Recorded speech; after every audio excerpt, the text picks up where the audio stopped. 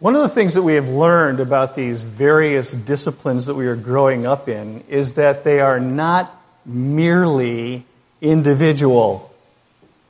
See, generous giving is not merely private giving, it is corporate. That is, we do it in the company of God's people, not because we're showing off, but because it's a part of worship. God's people come before Him and they act like priests. And so they give generously. Prayer is private and individual, but it's also corporate. We do that in the company of God's people, seeking God's honor and provision for others as well as for ourselves. Give us this day our daily bread. We're not only asking for ourselves. It's not, give me my bread and tomatoes, Lord. Give us our daily bread. And really that word is that bread which is sufficient for me this day. So it requires us to come before the Lord daily. Telling the story is not telling the story to ourselves, but telling the story to others. Others who are inside the church community as well as outside the church community. Because we all need to hear the story again and again and again. And so this fourth discipline of considering how to stir up one another to love and good works is what we call fellowship. That's what we call fellowship. Having something in common and really sort of encouraging one another in that common life. And in fact, this stirring one another to love and good works is the core of fellowship. It's the core of fellowship, the real purpose of fellowship. And it's not a private religion matter. You can't have fellowship with others by being by yourself. You have fellowship with others by being with others. And so it's very much done in community. Before I explain to you really what's going on in this passage, I need to look at the background. We've got to get some backstory here. It presses that intensely upon our understanding of what's going on. This letter was written to the Hebrews. It was written to some Jewish Christians. We don't exactly know where, but it was written to some Jewish Christians. And what was taking place is that they were starting to bail out. We don't know what that's like to have been a Jewish Christian in the old world, being drawn out of a Jewish nation that had some sense that their Messiah was going to conquer everybody else and they were going to be put on top. They were going to be the leaders. And then all of a sudden they're losing their homes, they're being mistreated, they're being called names, being put down because they believed in a Messiah who died for their sins. In the Jewish mind, that didn't square. The Messiah was not going to be defeated. He was not going to be killed. He was going to be exalted to the highest place. Not realizing that the one enemy that plagued them the worst was their sin. The one enemy that plagued them the worst was death that would dog them all of their days because of their sin and then plug them into the grave and leave them there. And that's the kind of Messiah they received. And so some of them believed that, and they began to flourish, and then the persecution came. The rejection, the names, the things said about them behind their back because they held on to this teaching of a Messiah who died a criminal's death on a cross. And so they started to drift away. And it wasn't so much they said, I'm out of here, I'm leaving. But, it began to lose its sparkle. They began to drift. You know what drifting is like? If any of you have done any rafting, if you've done any kind of canoeing, pull your paddle out of the water and then watch some reference point on the shoreline. And bit by bit, your location changes and you begin to drift away. That's what was happening. They were pulling out of just connecting with other believers. They were starting to drift because they just didn't think they could put up with the opposition. And so this writer to these people is saying, some of these Jews are going back to the old ceremonial practices. And the writer to the Hebrews said, wait a second, what are you doing? And he begins showing from chapter 1 the absolute superiority and the superlative beauty and character of our Lord Jesus Christ. The majestic Son of God, the Lord of glory, victory over the grave, ascended into heaven and seated in the highest place. And he starts showing them the superiority, and then he begins calling them back into faithfulness. Let us consider how to stir up one another to love and good works, not neglecting to meet together as is the habit of some, but encouraging one another, and all the more as you see the day drawing near.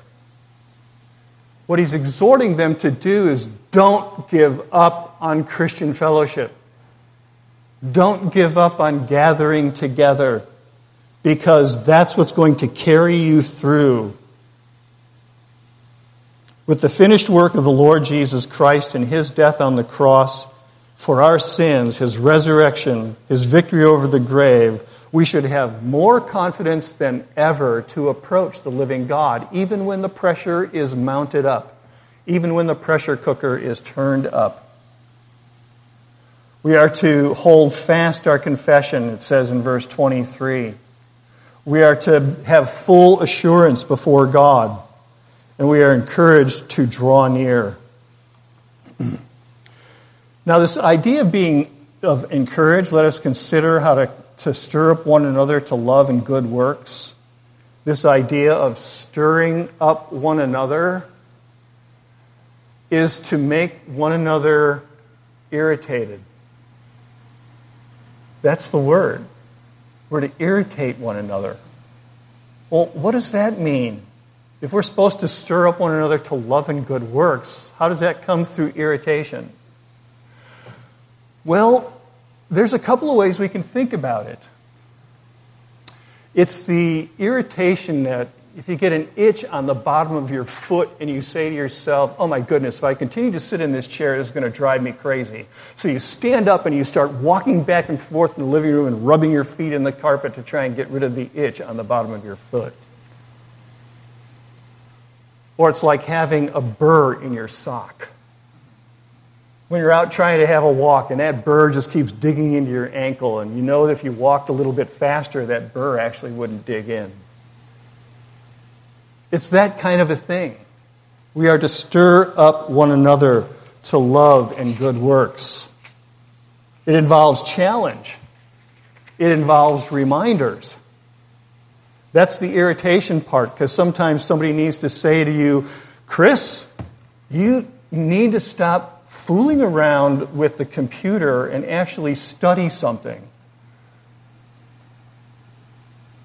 Chris, you need to stop going to the restaurant so often and just have another bowl of cereal and read something substantial.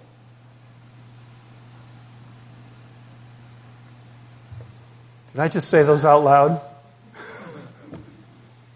It's the idea that somebody challenges us enough to stop being distracted by the things that are presented and that we are refocused on what the Lord would have us to do. And so this involves challenge to have confidence in the finished work of Christ, a challenge to draw near to the Lord. You know, if somebody comes and says, I'm so depressed. Okay, that's fine. What are you depressed about? I don't know. I'm not sure what to do with myself. So tell me about your prayer life. I pray a little bit. Tell me about your Bible reading. I read last week. Well, tell me about your what other kinds of things are you reading? What kinds of things are you reading about the spiritual life? There was a book in 1988. No, drawing near, doing that day by day by day. And so you spur them on to a greater diligence. Not because you hate them, not because you're trying to control them, but because you love them. You love them and you want them to know the Lord Jesus, to know God's gracious and powerful work in their lives, to draw near to be able to say, Lord, you're majestic and lovely, and I want to be made more like you. So there's a kind of a feedback loop here. You see, not only are we to recognize that we have confidence to come before the Lord, not only do we recognize that we can draw near, but in being encouraged and spurring one another on, we come back to this idea of the confidence and the drawing near. And we do that with one another so that we might know the Lord, so that we might behave as beloved sons and daughters. So, let us consider how to stir up one another to love and good works. Love for the Lord with all of our heart, mind, soul, and strength. Good works as we seek to do works of mercy and tenderness with those who are in need around us. Not neglecting to meet together, as is the habit of some. Verse 25. The Bible takes seriously, and Bible fellowship, biblical fellowship, takes seriously the fact that we have weaknesses. That we drift or are in danger of drifting. This idea of habits of neglect means to forsake. Not to neglect or to forsake as someone who abandons, who rejects, not so much that. Not so much as to turn your back on something in rejection, but to become so occupied that you turn your attention elsewhere and start to do something else that becomes a habit. Let me give you an example. At the beginning of the summer, there are a couple of kids playing out here in the parking lot. I love watching the kids play in the parking lot. Sometimes it's basketball, sometimes it's frisbee, sometimes they're riding one another's bikes, and sometimes they're just fighting with one another, but it's kind of play. You know how it goes. Well, there were a couple of guys riding their bikes and chasing around, and this one fellow seemed to be doing figure eights and some other things, and a couple of his buddies show up, and he starts talking with them, and he lays his bike on the parking blocks out toward the end of the drive, out toward the end of the parking lot. And they're starting to chase one another around, and all of a sudden they drift off. They're playing somewhere. But the bike is on the parking block. The sun sets. The bike is on the parking block. The sun rises the next day. Bike's still there. Clouds roll in. It's raining. The bike is still there. 2 days. 3 days, 4 days, nearly a week, the bike is still there. Then all of a sudden we're going to have an event here at the church, and I know we're going to have to use the whole parking lot. So I drag the bike out of the parking lot and I stick it up against the garage. 2 more days, 3 more days. That's neglect. Do you think he hated his bicycle? No. Do you think he abandoned it? He rejected his bicycle and said, I don't care about this bicycle anymore. No, because it was like 8 days after he abandoned it in the parking lot that somebody came and got it. Neglect. How do we treat worship? How do we treat fellowship? Is it something we engage in regularly, or do we tell ourselves, oh, you know what, I got this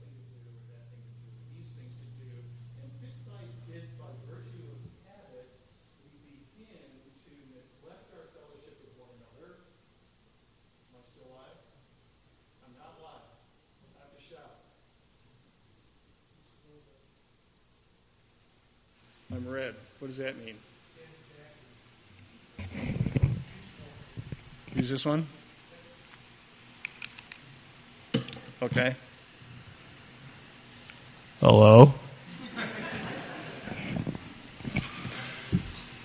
But you see, if we get distracted by something else and we drift bit by bit by bit, we can also, and this was the danger that the Hebrews were facing, we can drift from our Christian life.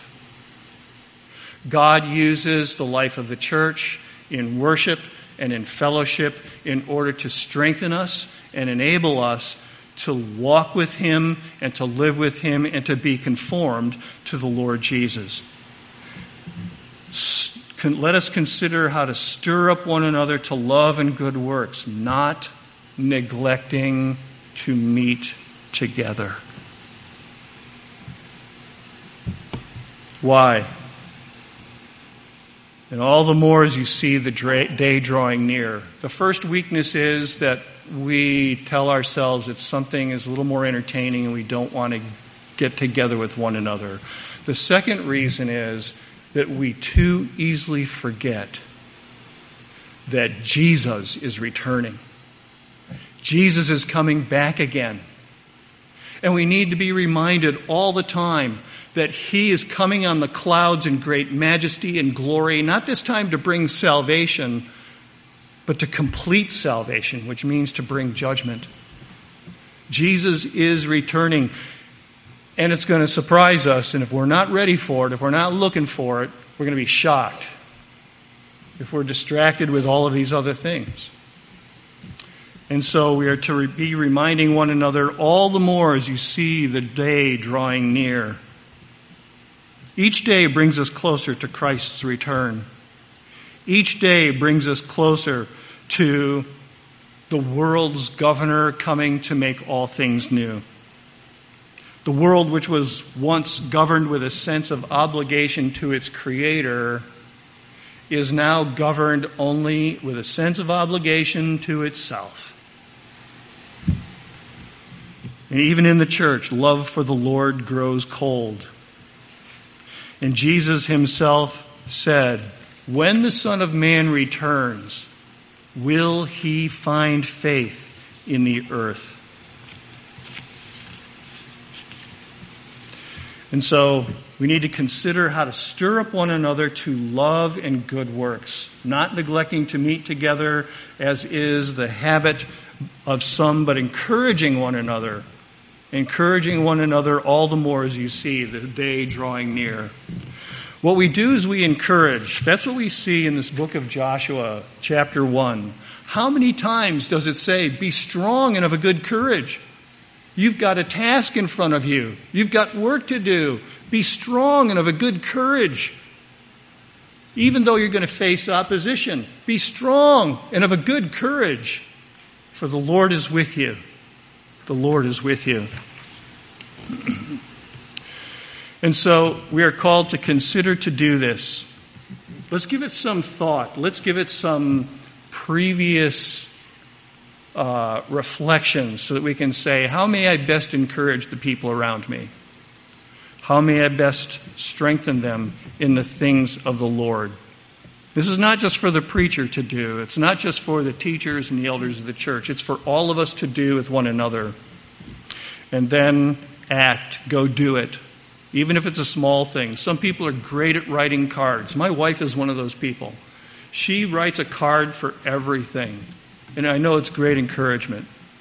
Other people might just, send a text or a token. Whatever the case may be, but consider how you could do this and, in fact, strengthen the church.